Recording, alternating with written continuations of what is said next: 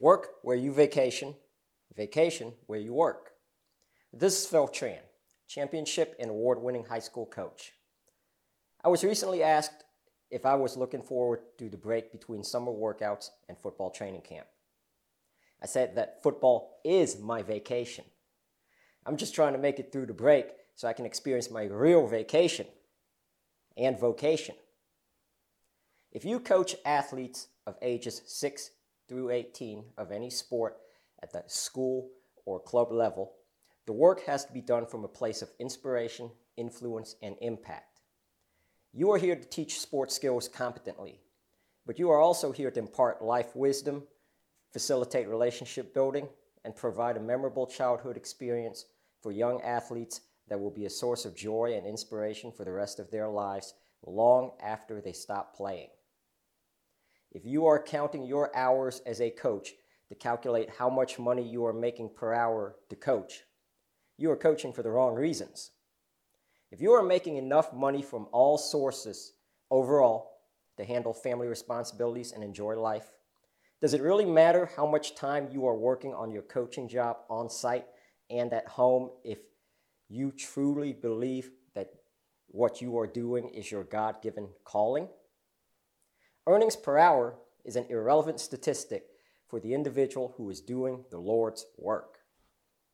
In a broader sense, this is true for any profession.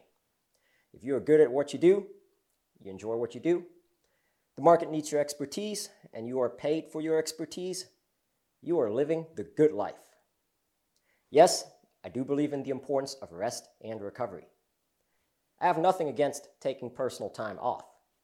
If you need a break before the start of a sports season, I support that. Still, I work where I vacation, and I vacation where I work.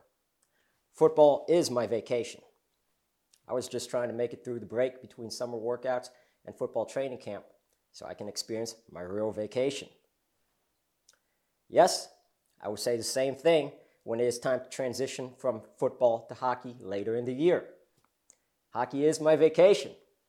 I won't need a break. I will be on the ice coaching girls varsity ice hockey the very next day after our last football game.